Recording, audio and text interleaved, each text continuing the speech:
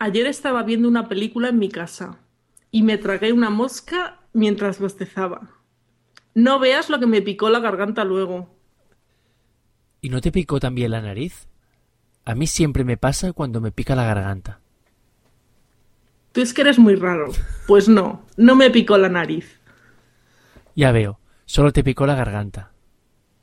No, lo que pasó es que estaba en el jardín viendo una película en mi iPad mientras corría de un lado a otro para hacer un poco de ejercicio. Y claro, como que no miraba dónde pisaba. Metí el pie en un hormiguero que tengo en un rincón.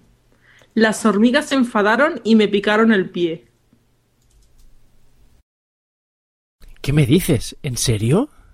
Ya te digo, y no solo eso, unas cuantas hormigas vengativas escalaron por la ropa y me picaron también el codo y el dedo gordo de la mano derecha.